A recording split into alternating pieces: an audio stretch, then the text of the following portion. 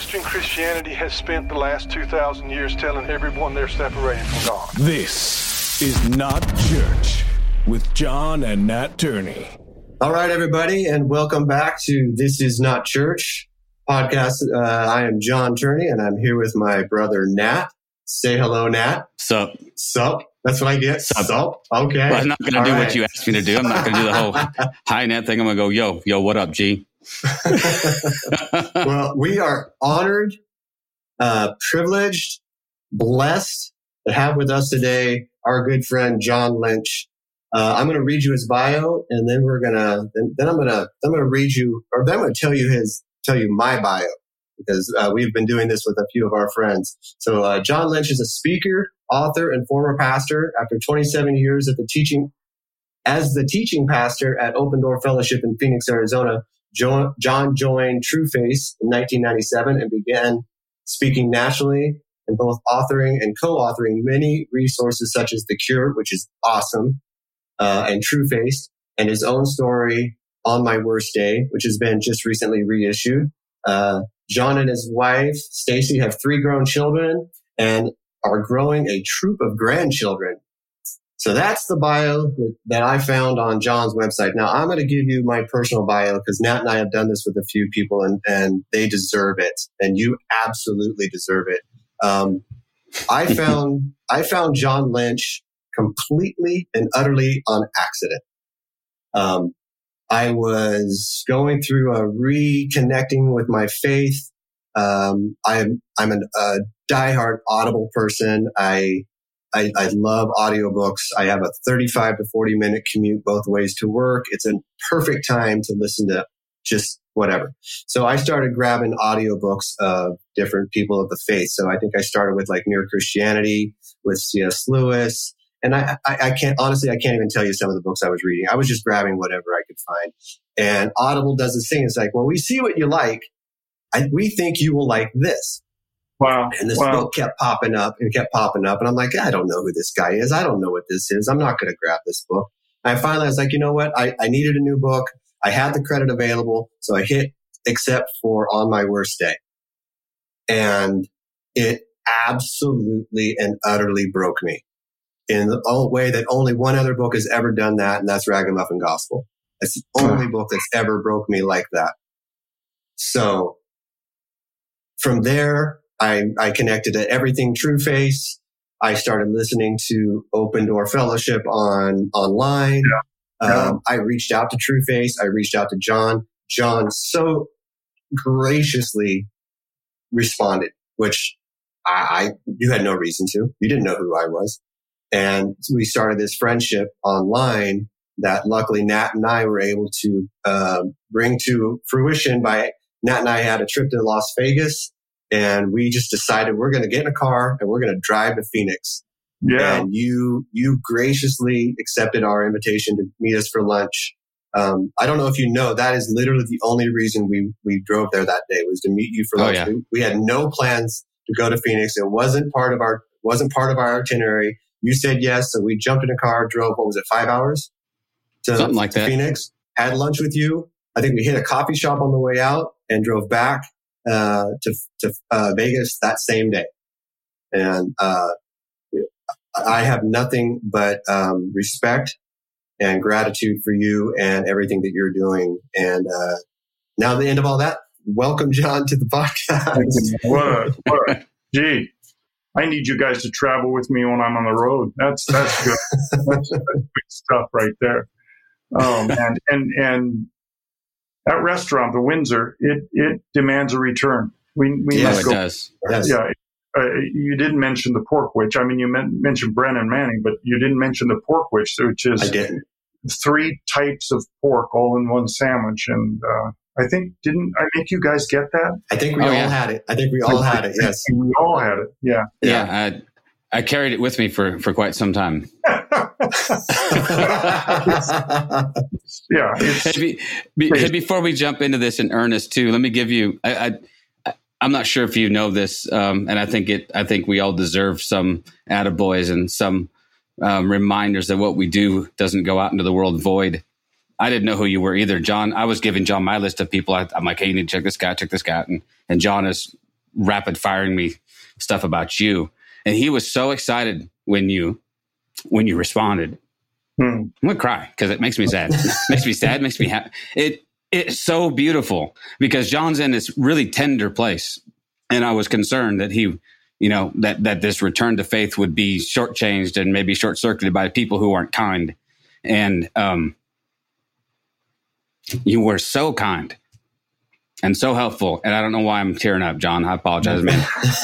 I am, but it was so refreshing, is so refreshing that we made plans to go see you, obviously. And anyway, John just thinks the world of you. I think the world of you. Well, it's a sacred place. And I think I got to pick up on that, wait, don't screw with this guy. He's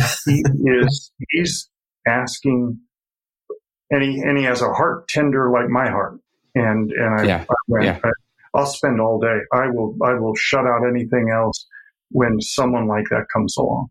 And John, you did. You approached me in that way that I could see your heart, and I went, wait, this he's me with longer hair. Exactly. Yeah, it just John. It has been a gift from me for to have both of you care for me and value me, and so I mean that deeply. Well, I can say that this journey back into a faith of some sort has been rocky, has been hard, has been painful, there's been a lot of hurt involved in it, and people like you have given me hope that we can ask hard questions without being demonized, without being considered a heretic, someone who's left the faith, someone who's, you got to be careful, you're walking that slippery slope. I mean, I dealt with that in my earlier life, right? When I left the church the first time. And, we talk about, Nat and I talk about deconstruction quite a bit on here. And I comment a lot that I didn't even know what that word was. There was no word for deconstruction back in the mid to late 80s. That wasn't a term. The term that was thrown out at me or people like me was, you've walked away from God, you've left the faith, you're on a slippery slope, all that kind of stuff. It wasn't until in the last couple of years where I'm like, oh no, I've been deconstructing my faith for 30 plus years. But the cool thing about, and I really want to get into your book because like I said, you've kind of reissued it, you've added some stories to it, and kind of updated it, I guess is the better way to say it. And there are just some, oh my goodness. I mean, we could spend an episode on each of your stories easily and just delve into those stories. That's so kind. But, I mean, going back to the original, when you first wrote the book, I mean, what was the decision behind it? I mean, was it a book you needed to get out, or was it, or did you feel it was just time, for that type of book? Well, thanks, John. How great setup for that. At the time I wrote it, the three of us had been writing together. I don't know if you remember. Every book we put out was Bill, Bruce, and John. Bill Thrall, who's Yoda. He's my hero. He's big brother in the faith. And Bruce McNichol, who is this logistic, logic. Are we hitting this in a unique way? Is someone else saying this better? Is this not need to be? So all three of, because our huge conviction was living out of community, that was possible, that we didn't have to go solo on this thing, that there could be people who could protect us, stand with us, believe in us, love us, and that we would be stronger communicating that way. And so that was the risk. I mean, think of that, the Cure or Beau's Cafe, how we did that. I mean, I wrote the words and I created the characters, but a lot of the wisdom and insight was from Bill and Bruce. And how do you do that? How do you do that together? Anyway, I didn't think we had written anything, though, anybody saying, what happens when this doesn't work? What happens when it doesn't feel right? What happens when it doesn't make sense? What happens when the answers that I thought I knew aren't working? And also, within a short amount of time of me trusting Jesus back in 79, I write about it in there. I stepped into moralism because there was somewhere in there where I went, why am I not feeling him? What am I doing wrong? And so I started performing for him, and I thought, shoot, I've screwed it up again. Like I screw up everything else. I've ruined this. And so I started performing for him. And so I wanted to come back knowing what I know of Jesus now and how he sees me. When he says, the only place he describes himself, he says, I'm humble and I'm meek and I'm kind. And I thought, how does he see me? What are his words towards me? And I wanted to get that out all the way from, like, even before I knew him, when I was just a child. What would he say to me when I threw those arrows down the manhole? You know, how does he come to me? And knowing how I know him now, I wanted to place that into all my stories and have this running dialogue with the Jesus that I now know. And so that was huge to me in writing the book. I also wanted for people to not see him as uptight or strange or weird or unkind. I wanted them to see that he is playful and he wastes time and he is a delight, and he would be the one that you would want most around the fire pit on a night when you're sharing bourbon with your buddies. And so I wanted to get that out. Also wanted to capture the idea of redemption, that these stories, like the boxcar story where I got violated in 5th grade, what is that about? How does that get redeemed? So in this version, I get the privilege of what just happened a little over a year ago, of that story, all the way back from 1965, getting redeemed in my life. And so I also wanted there to be something, John, and I don't think this is true about you, Nat, but a lot of men don't know how to talk about stuff. Like in my family, we just didn't know how to talk about hurt or pain or loss. We just covered it up.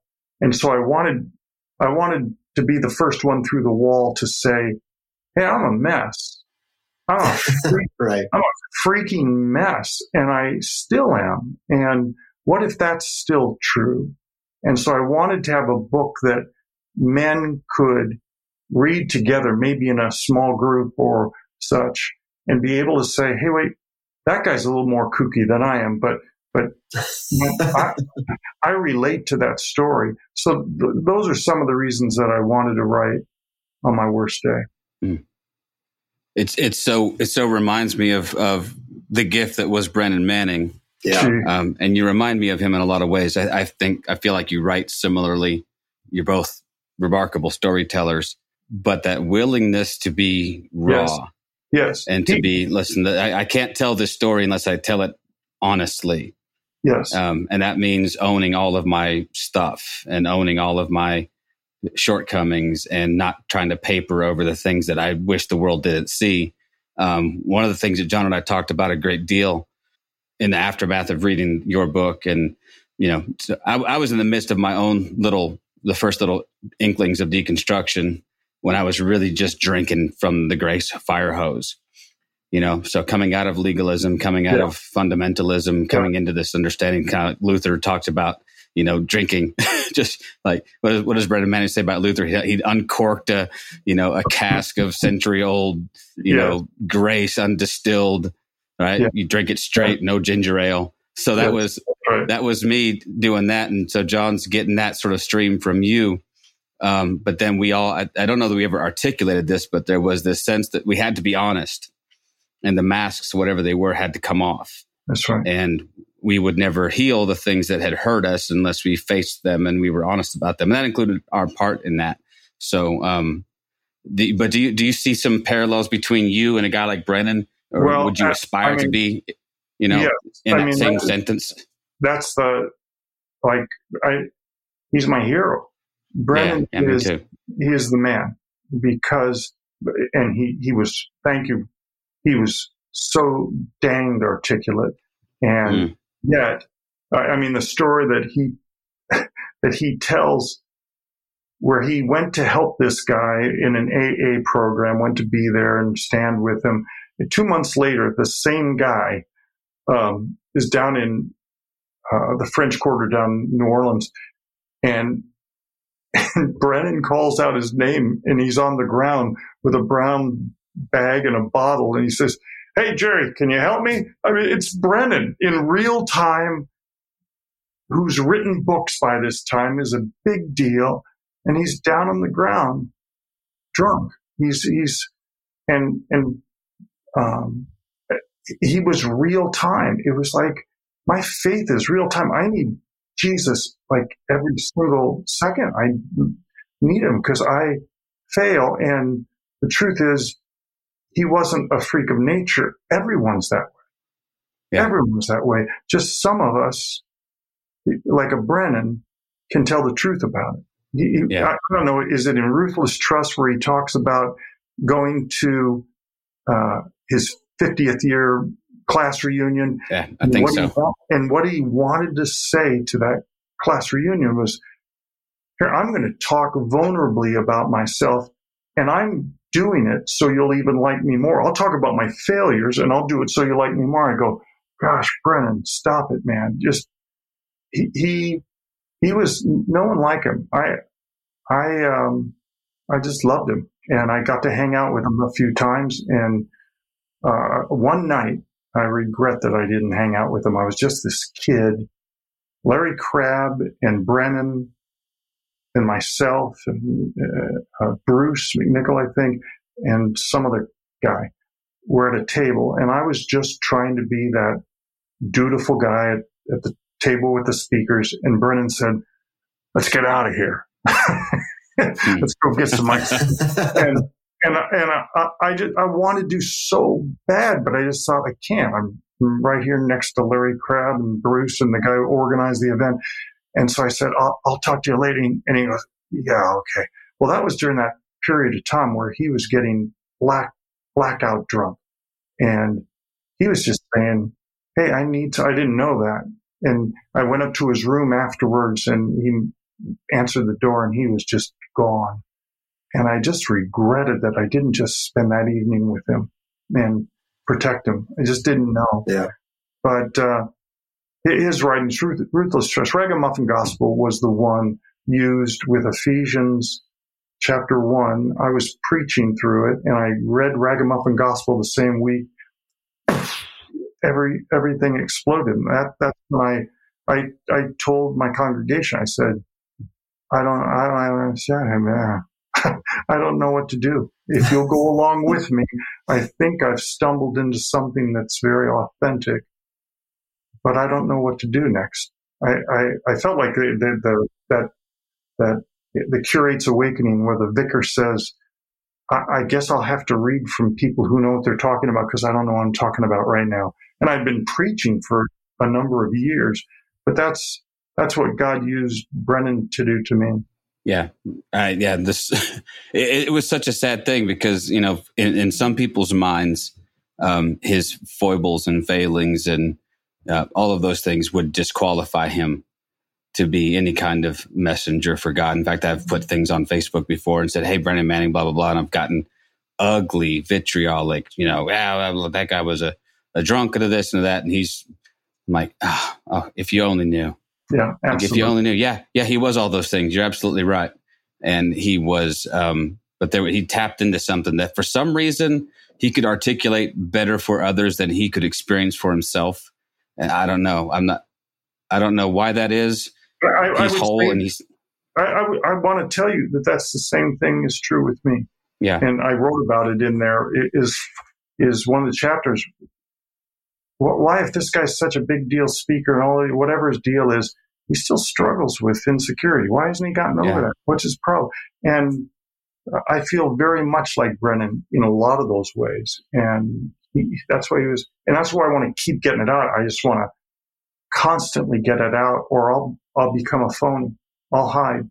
For sure. I'll pretend so that I can still be respected and have a seat at the table and all those things. So, John, when you came along and you honored that, I went, okay, then you're stuck with it.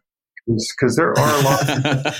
There are a lot of people who just, that's nice for the screwed up Christians, but we're up here, and all that is Gnosticism. That's just a lie. There aren't. Oh yeah. I've been here long enough now to know that there aren't any of these people. There's just us, Christ in us, but righteous, godly, truly, not forensically or judicially, but actually, but we're just still immature. We're still working it out. And if Stacy was here, she'd go, just give me a moment. Well, let me just tell you a few things about the boy. The gift of wives. Brennan is one of the most beautiful people I ever met. Yeah. Like I said, I could just pick apart this book and we could talk about all the different stories in there. There are so many stories that just speak volumes, and I'm trying to go through my brain, so I don't want to miss any of them that I found so compelling. I mean, the story of you going and buying the cheesecake is another one. I mean, it's just like who hasn't done that? Who hasn't gone and taken something that my Indian head meal collection, I folded out and got $5 worth so I could have that dang cheesecake. I mean, that was how, as I have Jesus saying later in the book, he says, with that collection today, I could buy everyone in Upland, California cheesecake for the rest of their lives every day. But at the time, I was that obsessed and needed that particular cheesecake at the Upland Bakery that much. And it even brought up that bigger question. Why don't those things pay off? Why don't they?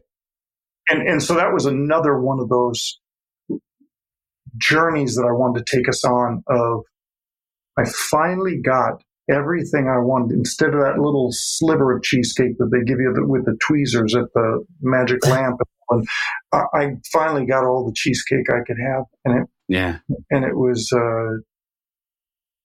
disappointing. I finished about half of it and threw the rest in the dumpster, So doesn't that like connect with a lot of the things that we desire? Either we want some kind of outcome. I kind of lean it towards wanting vengeance, or wanting our comeuppance, or wanting our give me my whatever. And then we finally get to the point where we either get that we get the vengeance against someone who has wronged us. We get what we feel is ours and what's coming to us, and then at the end of it, we're like, it's there's no satisfaction in it. There's no, you lose the flavor. The flavor's gone. There's no payoff, and you think there will be, and it's just like picking cigarette butts off the street. It just doesn't work. I mean, you're saying it really, really well. But it takes a while to believe that, doesn't it? It takes a while to believe that Christ brings satisfaction. Way back in Ecclesiastes, I think Solomon said, it's God alone who brings joy, who makes things have joy. And without it, I'm just, cheesecake still tastes good without him. If I'm angry at God and I've distanced myself, cheesecake's still going to taste good.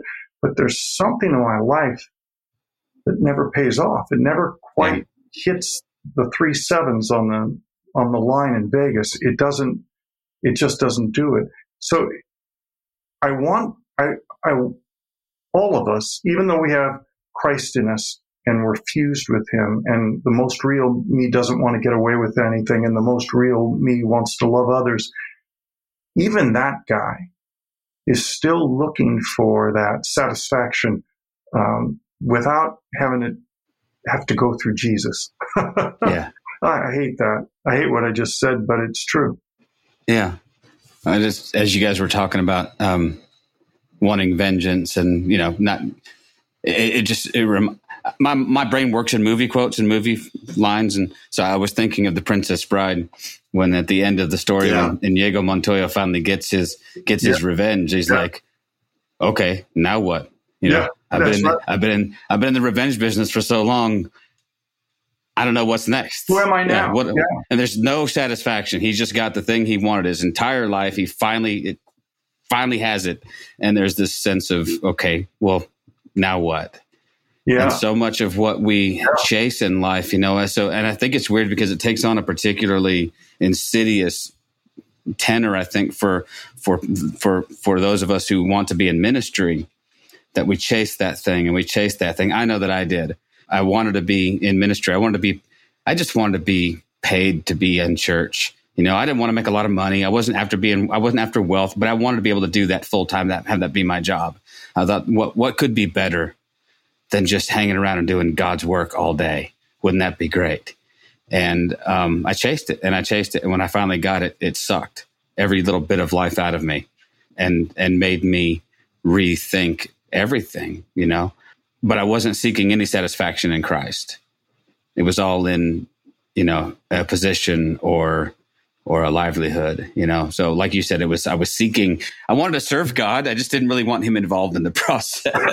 Is that so wrong? Yeah. like I go back to when I was growing up, the Beatles was a big thing. And I got a Beatles wig and tennis racket, and I would sing into the speakers 8 days a week. And I could see all my teachers out in the audience saying, he's incredible. Why? We just didn't see it. We didn't respect him the way we should have. All that thing of wanting to be great then just got transferred to me as a believer. Yeah. So now I want to be like the greatest communicator of these truths ever. I mean, not third place, but ever. And so everything that you're doing then is a disappointment and letting you down. And as Stacy says, I'm a C- Christian celebrity. I'm like the carrot top of Christianity communication. But think about that. Think about that. And I read people who I really respect talk candidly about getting to that place and it not being the thing. Even though I think I would be great being famous because I love it. Everywhere I go, if I'm with someone, I'll say to a crowd, I love being in a crowd, and I'll say, please, I've asked you no pictures when I'm with my family, please. And who's better than me as a celebrity? I should just be a celebrity. But it none of it. It's like vapor. It's like Solomon says. It's just like vapid. It doesn't go anywhere. The only thing that goes anywhere is you adore me. You adore me, and you're crazy about me, and you can't love me any more than you love me, and you can't love me any less no matter what I do, and you enjoy every single moment with me. That's even the Avett Brothers have that song, No Hard Feelings. You know that song? And I was listening to it one day, and I just went, that's right. It's never done us any good. It's never helped us. It's never blessed us. It's never paid off. I don't want to have, because it won't satisfy me to have anything against anyone anymore.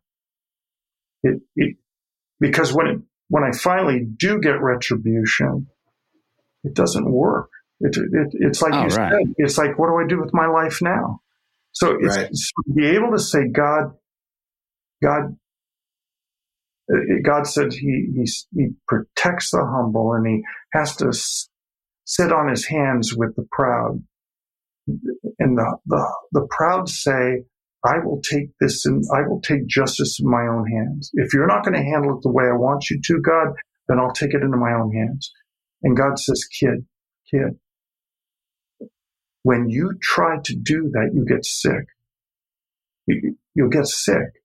And so I have to let him be judge and jury. When I try to be judge and jury, it's like these hooks get into me that make me sick, and they make me weak and shadow figure. So to be able to say, God, here, I don't want to do this. I really want vengeance on my own, but I'm here. You're the only one who can do this without getting sick. So you be judge and jury and just protect me, because I've only got this one life. Take care of me, will you? Because and the thing is, you try to take that back 6 minutes after you make that statement. Yeah, sure. Definitely, yeah. But you just stay in the arena and say, okay, God, I still believe that. I'm still asking for that. And he goes, I got you. I got you.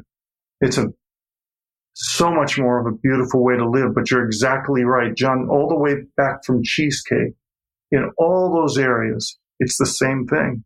I think I can make my life work if I just had this. Yeah.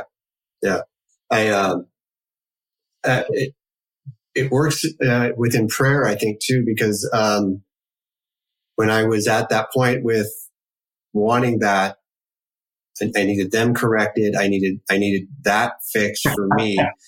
My prayers were something like this: God, fix them, change their heart, do what you need to do in their lives to make them a better person, to make it so I can tolerate being around them. And then at some point, right, that flips, and it's God, just change my heart. Yeah. I mean, why am I so? Because we get connected tired. With. Yeah. You just get tired of doing that, of carrying all that list of people around. You just get weary. And at some point, you get to say, the common denominator in this equation appears to be me. Well said. Yeah. So there's just this change in you, right? There, you're like, okay, change me, not correct me, but just give me eyes to see, give me a heart, give me the ears to hear their pain.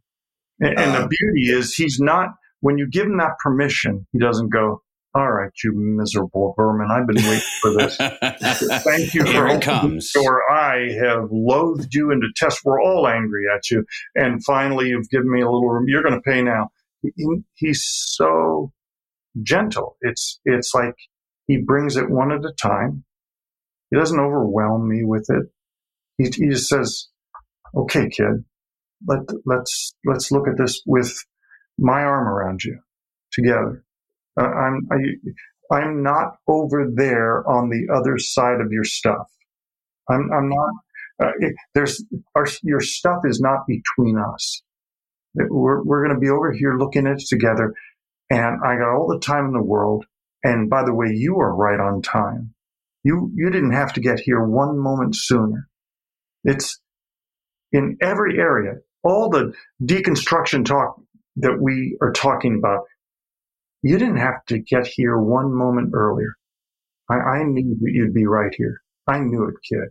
And I'm so proud of you. And that's our God. Yeah. And then doesn't that then allow us to open up our hearts and see, you got a couple stories I can think of right off the top of my head that kind of fit in with this. The story where you went on like a missions trip, and then the story of you in Greece with the Jewish couple. Two, I think, just absolute amazing stories that show us the change in us that allows us to see Christ in these people who prior to that, we wouldn't see Christ in them, right? We would try to evangelize them. We would try to convert them. And what amazing stories those are to show the change in our heart and our ability to see Christ in people, even though they aren't quote unquote Christians or quote unquote followers of Christ. Well, it happened to me just the other day. I was down in Mexico with John Boring. He's an 89-year-old ex-Marine. So it just, for whatever reason, these four guys, we travel together. We've done this our second or third trip. And we went down to Mexico, down at Puerto Penasco, and we were just in the pool, and my friend was explaining who I was. He's a writer, he's thing. And I hung out, and the guy was just a trip. He made the guys in ZZ Top look like they were groomed. He was just a stud. He was just a biker guy. And we just hung out. I can't even remember what it was. We were talking about everything. And at the end of it, he said, "Hey, can I tell you something? Thanks for not doing that thing that you people do. Thanks for not doing the making sure I hear the message. I already know the message. And thank you for not doing that and just enjoying me." And I went, "I don't know what you could tell me that would honor me more. Thank you, man." It's beautiful. It's just beautiful to get to be with real human beings. We all need Jesus. On a level playing field, nobody invited me in. So we're going to hang out and have a beverage and talk about whatever we want to talk about. And I don't want to have to be that guy who goes, and here's the punchline. Here's where now Religio Man gives the answers. Because not everybody is in a place where they're asking. And it is, anyways, that's my view on it. And the Jewish couples in Santorini, they did the same thing. They said, we know, by the way, we know the gospel. We know he's our guy, right? Jesus he's like our dude. And he says, and we know all the stuff. Just thank you for respecting us enough to not just throw that all over us. And gosh, we have a beautiful time with them. A beautiful time. Yeah, it reminds me, though, that in my younger evangelical days, that was the strategy that we were taught, was relational evangelism, but it was always relationship with a hook. Yeah, it was always, it was like, hey, befriend somebody, and then you bait and switch, And I get that, but I did it too. Yeah, but we all know when someone's doing that. We can feel instinctively. We know when people are full of crap. Right? Don't we? I'm like, I can just tell you, you're just working a series of questions to tell me some Amway at some point. Yeah, exactly. Yeah. So it's like walking into a car dealership and having the guy just beeline towards you. He doesn't want to be your friend, man. He wants to sell you a Hyundai, and he'll be your friend if that's what it takes. And so there was a point at which, and I think we all get there at some point where we realize, well, that's actually dishonest. It's disingenuous. It's harmful to the cause of Christ. Yeah. When perhaps we should just befriend people because that's what Jesus said we should do. Well said.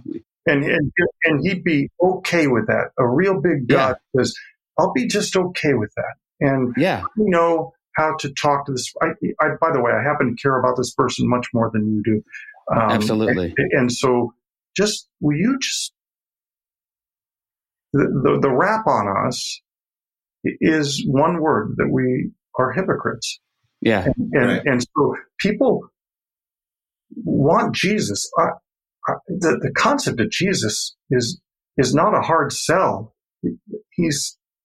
But these weird, funky people who represent him, I go, I got a problem too. Yeah. Well, what was it? What is it that Gandhi has famously said was that I like your Jesus, not so much your Christians. Your Christians are so very unlike your Jesus. He's the same guy who said, you guys, you Christians, you always walk around looking like you have a headache.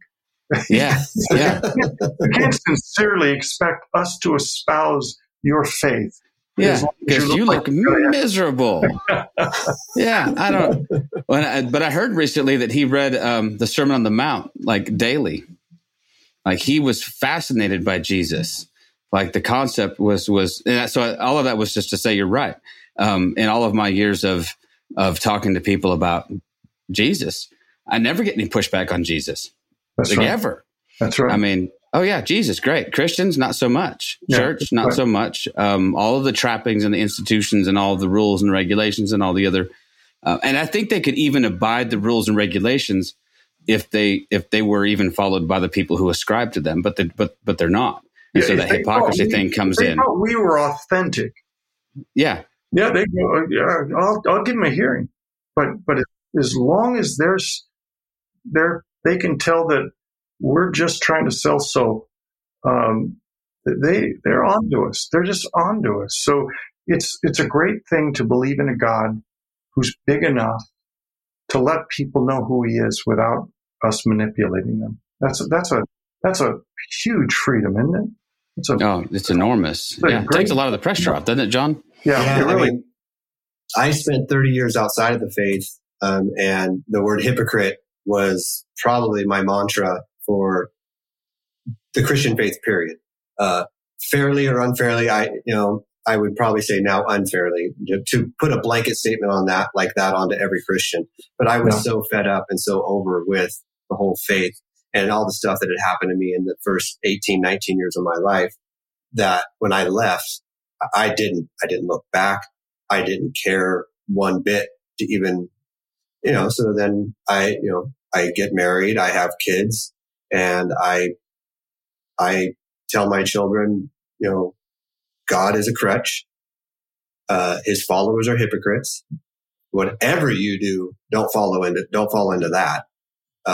You don't need it. It's never going to help you. If anything, it's just going to hurt you. They're going to create a scenario after scenario that you can never live up to. And it's just going to destroy your identity. It's going to destroy your self-worth, And so then as I stepped back into a faith of some sort, I had to kind of eat my own words, right?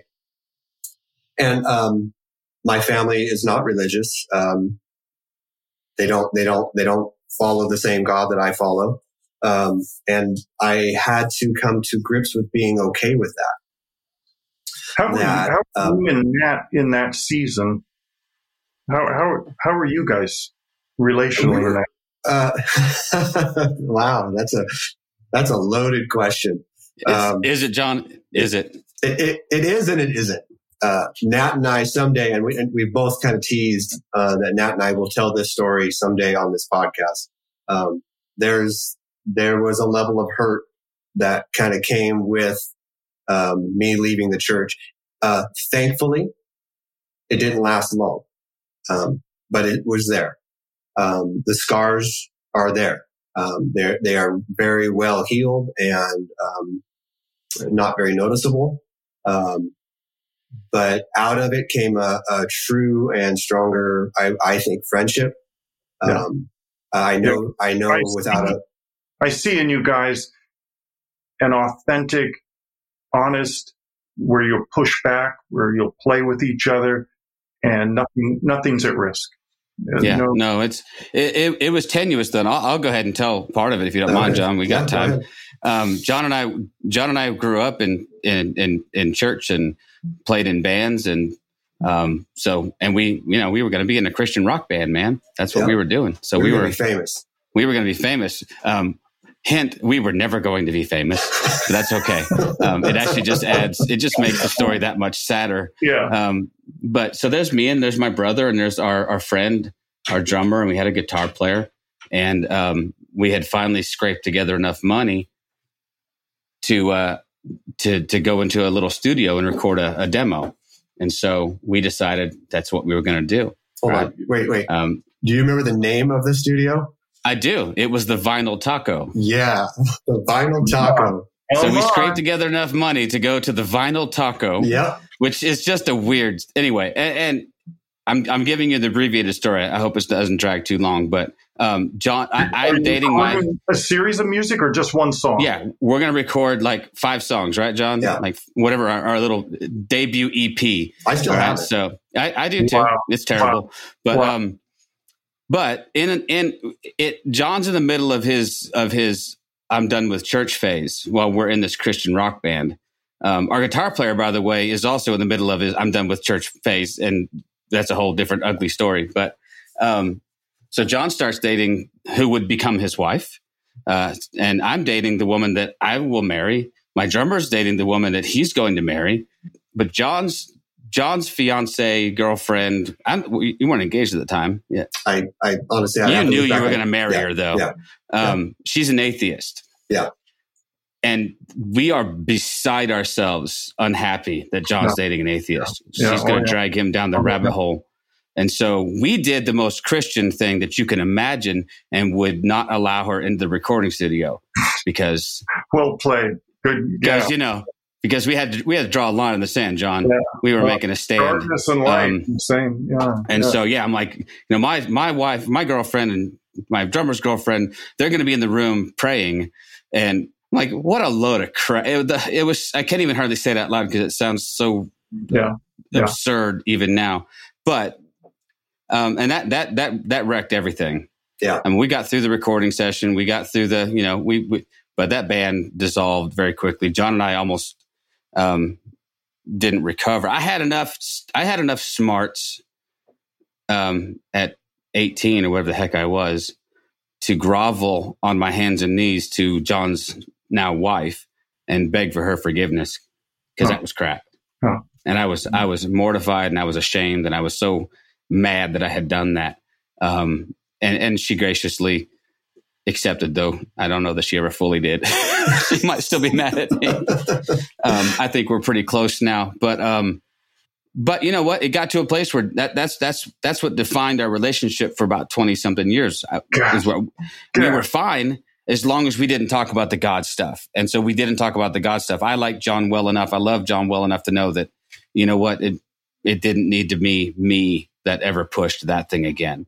Because I had done my bit of damage there.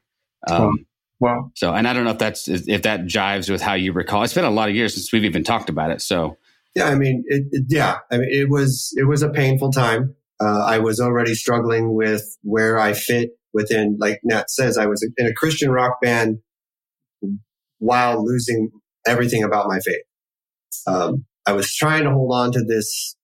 We thought we were going to move to the big city, start touring. And at that moment, I was willing to play the game if it meant I was going to be famous. Yeah, absolutely. I would ride that wave into stardom. And then maybe later I would abandon that, but I would already be famous. And then I could use that as a launch pad as my own stuff.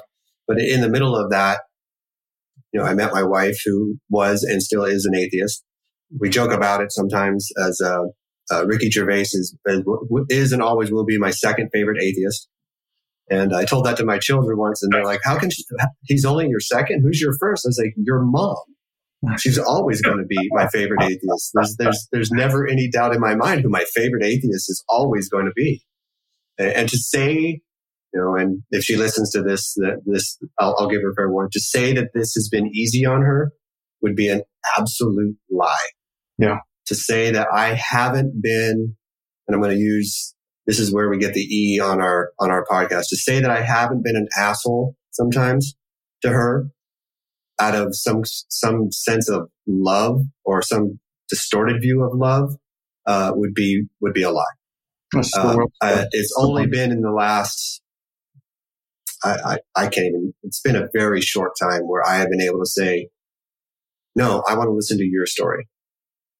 I want to hear your story. No longer do I want to see my story through your eyes or your story through my eyes. I want to hear your story from your heart.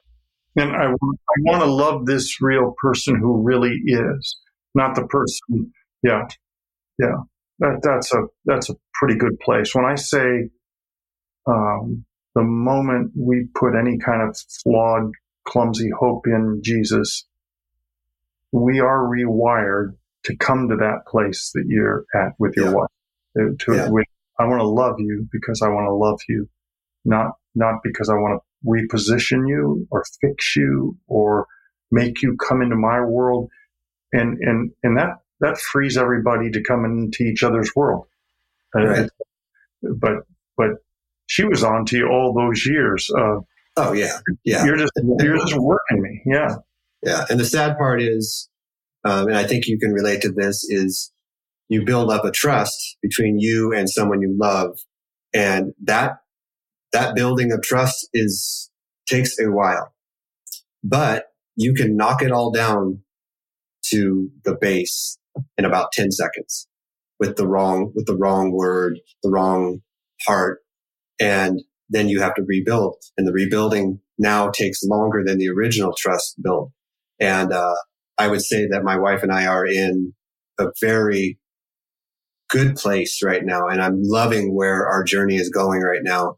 But it's been a lot of me having to go, geez, no wonder you didn't like that guy. Who would like that guy? Yeah. I don't like, looking back, I hate that guy. And it wasn't like I was vicious, but I was always playing that game of like, but I mean, have you really thought about God? Have you really thought about the Jesus that I'm talking to you about? And I'm finally to the point where I'm like, that's not even the point. Yeah, you're saying in that too, that's saying you can destroy that trust in a millisecond. Right. But to be able to say, I want to earn your trust. I want to earn your trust. I know I've lost your trust, but I think you're the only one who knows what that looks like. Would you tell me? Yeah. Will you tell me how I'm doing? Will you? Because if that's what I want to do, I want to have a love influence on you. And if you don't trust me, I don't get to love you, no matter how much love I think I have for you, unless you trust me. So with your kids, with your wife, with your best friends, with your brother, to be able to say, it's the most humble, good thing I can ask is, will you teach me how to be worthy of your trust? Because I want to love you. And I don't want to just love you in affection. I want to love you in being able to meet the needs of your heart. And for that to take place, they have to trust you. So where you're at right now, the way you're describing it, you're going to screw it up again. Right? Oh, yeah. At some level, you're going to come in with some of those hot words when you're frustrated or hurt or angry or feeling sorry for yourself. But I don't know that it knocks it all down to the pegs, because there is something that has been earned that is beautiful, that she knows, even though you're capable of being a jerk, she knows that this real guy over here exists.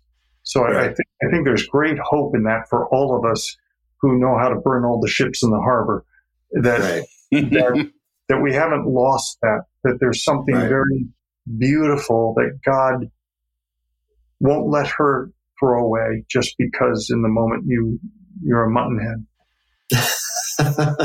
Yeah, there's and you have a couple stories. One in the older version, I believe it's still in the new one, and then a new one in your updated version. The story about your father, the Mensa atheist, and your there's a couple stories in there where I feel I see your heart and I understand your connection with your father and your ability to love him where he is at. The story about your, I believe it's Caleb, right? Race, the track race. Yeah. And then you get to have that moment between you and your father. And then the updated story about you and your daughter is so moving. And it shows me a heart that even you have come to grips with other things and that you have to work through. And Nat and I can relate to this because there's a connection between our father and ours that was strained because of some of our faith differences. And I just absolutely love that story. And gotcha. It's humbling. My daughter she's a diversity pastor at Santa Clara University, a Catholic school, Jesuit school out in California. And she was brought up in all of this, loves all these truths of identity and grace, but has come to believe differently than I do in a number of areas. And she would be more progressive than I am in a number of areas. And at first, wait, I'm not just your dad, I'm your pastor. How dare you have learned something else somewhere else other than me? And I made sure that we had that discussion when she was at Azusa Pacific. It broke my heart, and I laid the law down. I don't know why I laid it, but we had a hard talk, and I think I broke some of that trust a lot. Yeah.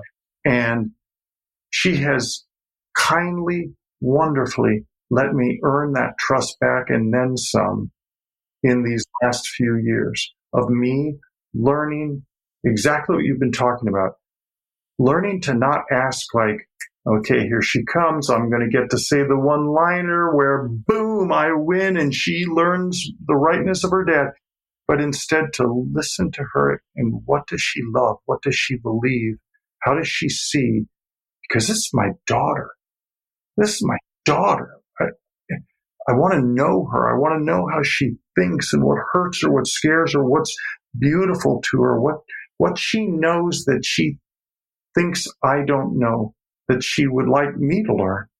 And we had a very, very 3-4 months ago out in the back patio, we had a hard talk. The first half of it was we were probably talking at each other.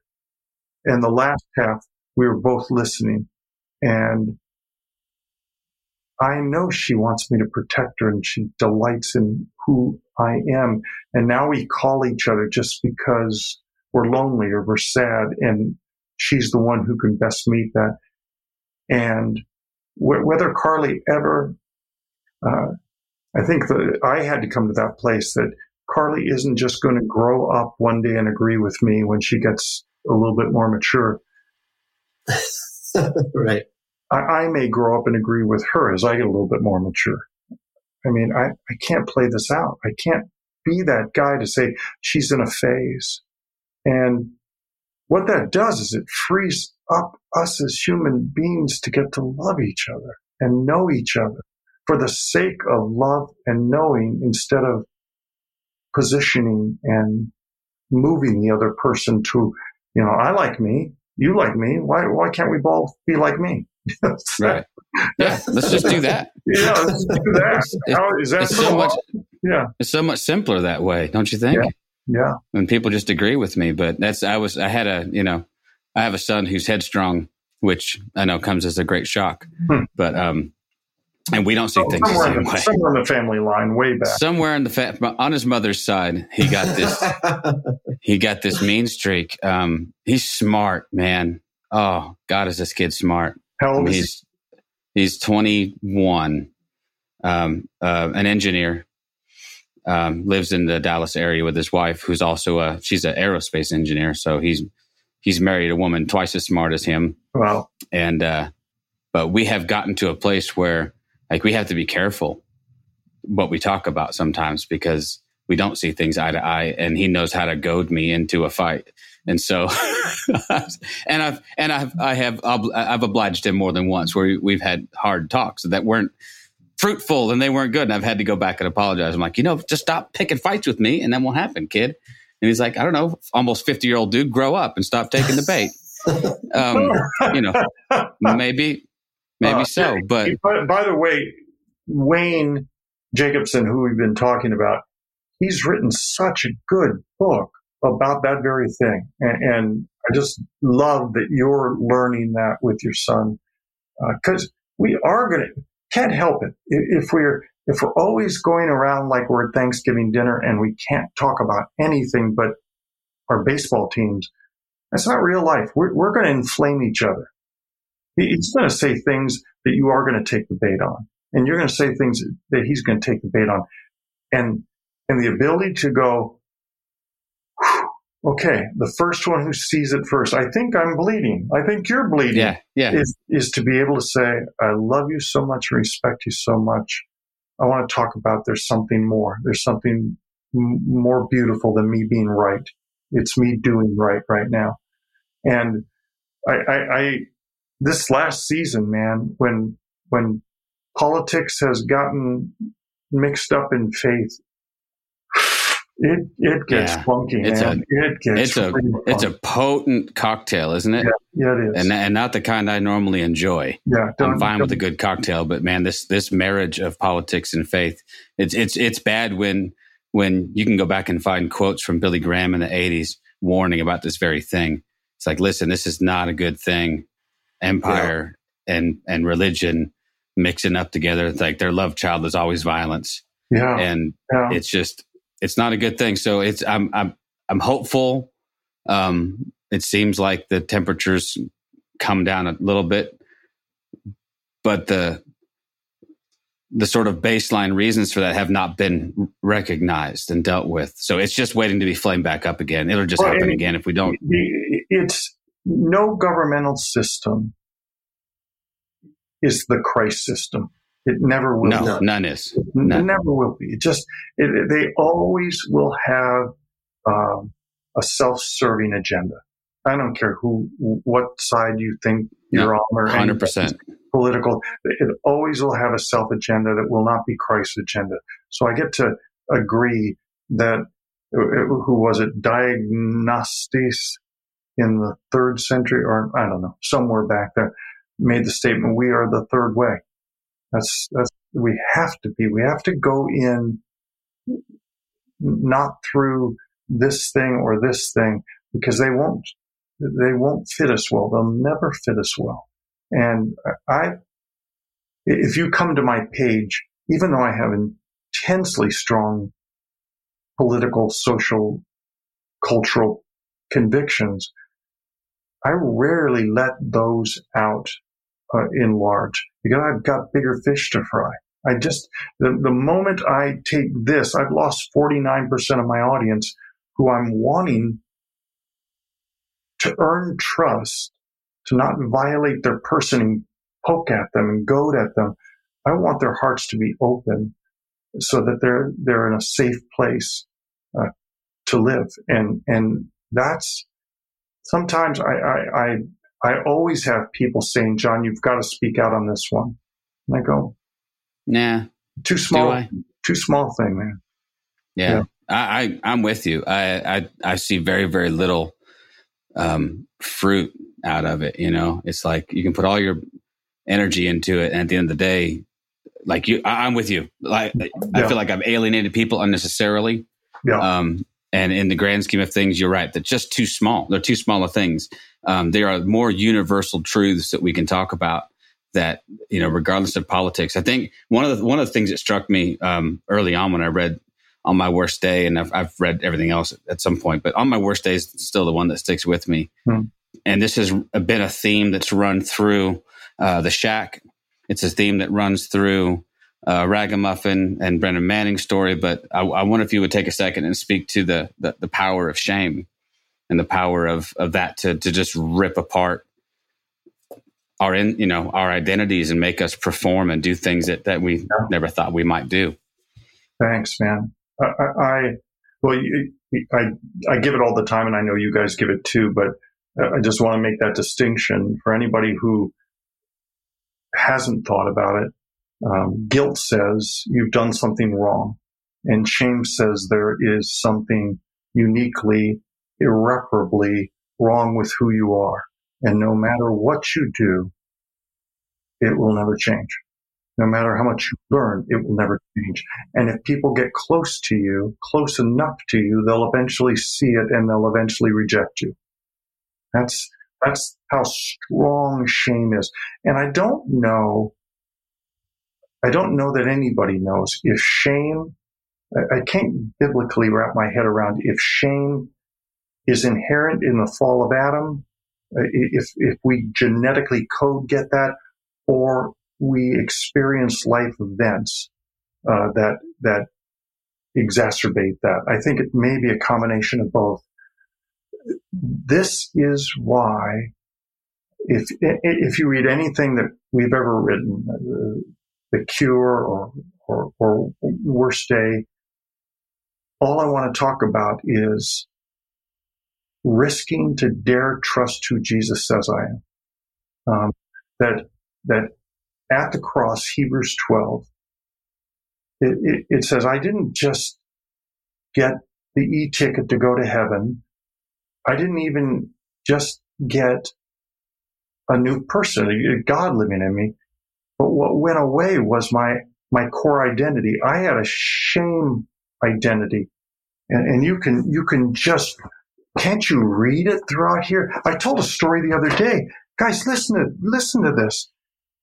I was in college, and the Adams, who my folks had moved back to Connecticut, and the Adams were like dear family friends. They lived down the street when we were in the middle of Phoenix before they moved away. And the Adams, my first Christmas without my parents, they invited me over. And I'm just a thoughtless college dude. And I just said, yeah, I'll come over. I knew Mrs. Adams was a good cook. I had no thought of anything. Like what happens on Christmas Day? Oh, there's gift giving. I just thought I'm going to go over and be with the Adams. I come over, we sit down, and they're giving gifts to each other. We've had dinner. And I just loved it, sitting there watching them give gift to each other. Then one of the family members comes over and lays onto my lap a stack of gifts for me. Mrs. Adams made me 2 shirts, made me 2 shirts that she knew I would love. Every single member of the family got me something, particularly for me, that says, I know you, I love you, I value you. And here's what shame did. This kid who never had anyone to protect him in that, who always had a dad who I remember at Dodger Stadium said to me, John, never be behind anybody else. Always, if someone does something nice, you get even. In that moment, guys, I said to the Adams, will you guys excuse me? I just, I'm going to go off for a couple of minutes. I've got your gifts are right, and I left the house. And I panicked. I said, what do I do now? And I was going to go to get a dress for Mrs. Adams and get everybody something, spend all my money and get everybody something special. But back in those days, the stores weren't open, only convenience stores. I went into a Circle K and got gifts for all the Adams. I got hairnets for somebody. My best friend Jim, I got him a can of motor oil. And I got Lloyd some tobacco. I got Mrs. Adams those crappy, waxy, chocolate-covered cherries. And I don't know where I got wrapping paper, but like something, I was able to just wrap them and tape them. And an hour and 20 minutes later, I'm back at their door, and I walk in and, hey, everybody, here's Santa. Oh, here you go. Here's for you, Lee. And you enjoy this. And can you imagine what I think it through now in terms of my relationship with God, me trying to earn in some way favor with him after he's said, kid, all I wanted you to do was get this and see the delight. But shame says, I can't be in arrears. That was me. That was John Lynch, and still can be John Lynch, by the way. But the truth is now, what Jesus did actually literally took away my right to a shame story. Nobody sees it in heaven. It doesn't exist. The most real me is not this man filled with shame. The most real me is Christ in me, fused with me to where I can't tell where he leaves off and I start up. And when I dare to believe it starts to tear at shame. It starts to break down shame's power in me. And when I have other people who can affirm in me who they see I am in Jesus, we make the statement, what if there was a place so safe that I could tell the worst about me, and I would discover that I would be loved more in the telling of it, not less. That starts to break away at those unresolved issues of shame. And so I'm constantly longing for us to stop preaching behavior and moralism and start showing others how to live out of who Christ says we are. That I am a brand new creature without condemnation ever, like ever. There's nothing I'm going to do to where Jesus will change his stance of adoring me. He adores me. He can't get enough of me.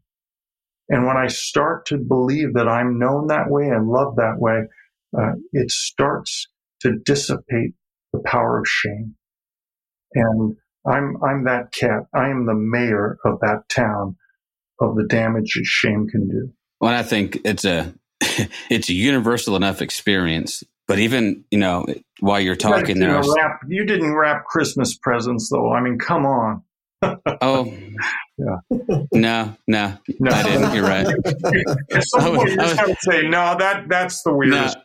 No, that is the weirdest one. Although I'd have to rack my brain, but even early on in the grace movement, when I started to get some of this stuff, and there was still this.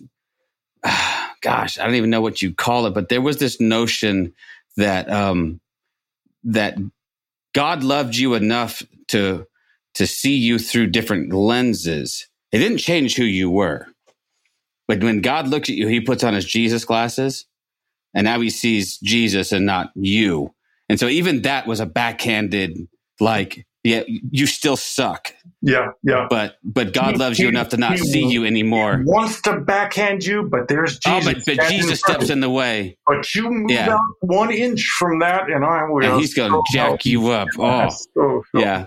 Never. So it's refreshing as we begin to talk about these things, and we begin to start to take away, so much of the mental gymnastics that we've done to make God like us.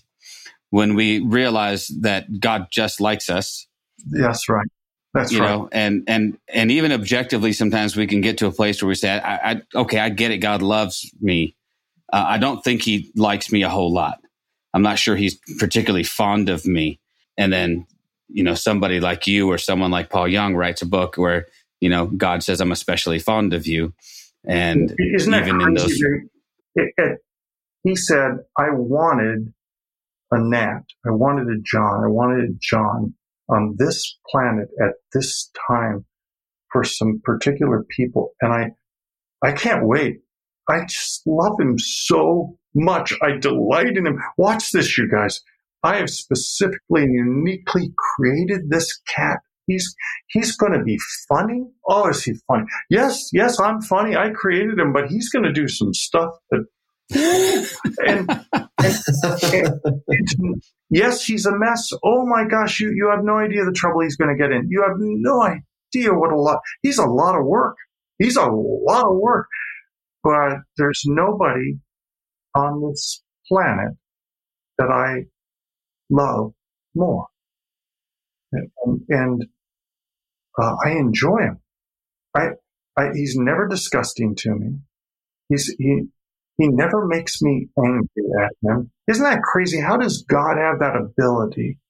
And to even stand in the middle of all my nightmare that I have created over and over and over again and says, I'll stand here and I'll suffer it to the exact extent that you do. And then turn around and go be at a fourth grader's birthday party and laugh hard at some joke. That's why I cashed in all my currency. If this guy who shows up in the Qumran Dead Sea Scrolls and there's a picture of him all the way back there, I go, my money's on this guy. Nobody's ever loved me like that. Well, how much of your I know I've left John out of this conversation a couple times because he doesn't have grandkids, but I do, and you do. How much impact or influence did your grandkids have on you? Because I've got 4 of them. They're still young. I was just with them, all 4 of them, but 2 of them especially. And Ridge is the toughest of our 4. He's all in. He's 5 children all in one. But there's nobody. I can see it in him. I can see it in him. There's no more loving child that I've ever known. Now that's in the midst of this cat who's all over the table, all over the place. But I can see the very nature of God inside him. And it's blown me away. I have to be so wise in how I parent that, not break his spirit, not in my wanting to tamp down something that I wouldn't rob this incredible boy that Jesus has made. Mm. Yeah, I brought it up because I've got a 3-year-old banging on my door right now. It occurred to me that if it had been one of my children, I'd have already gotten up out of my chair and told him to get. And it's him, and you bring him in. It's him, and I'm like, whatever he wants. Yeah, just deal with it, man. They do not care about this at all. They do not. They'll see me on televised things, and they just go, whatever. Whatever. They are thoroughly unimpressed with anything, really, except that if they pull my finger, something happens. So now that impresses them. Now that man's good. That's a trick. Yeah, absolutely. John, go ahead.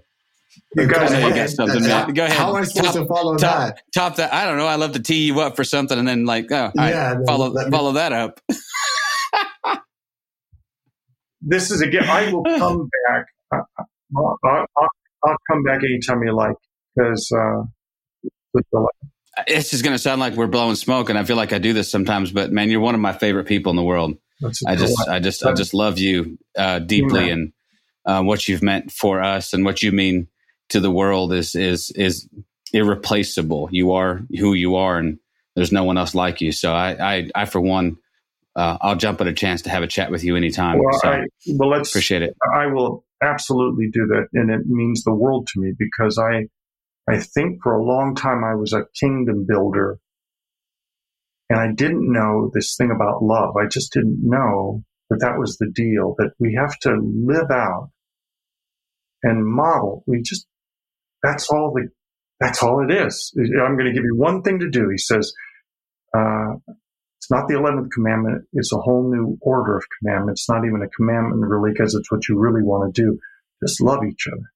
And Paul comes along and says, okay, bear one another's burdens, literally lift them up and care for people. Whoever God puts in your path, earn their trust so that you can have the right to bear their burdens.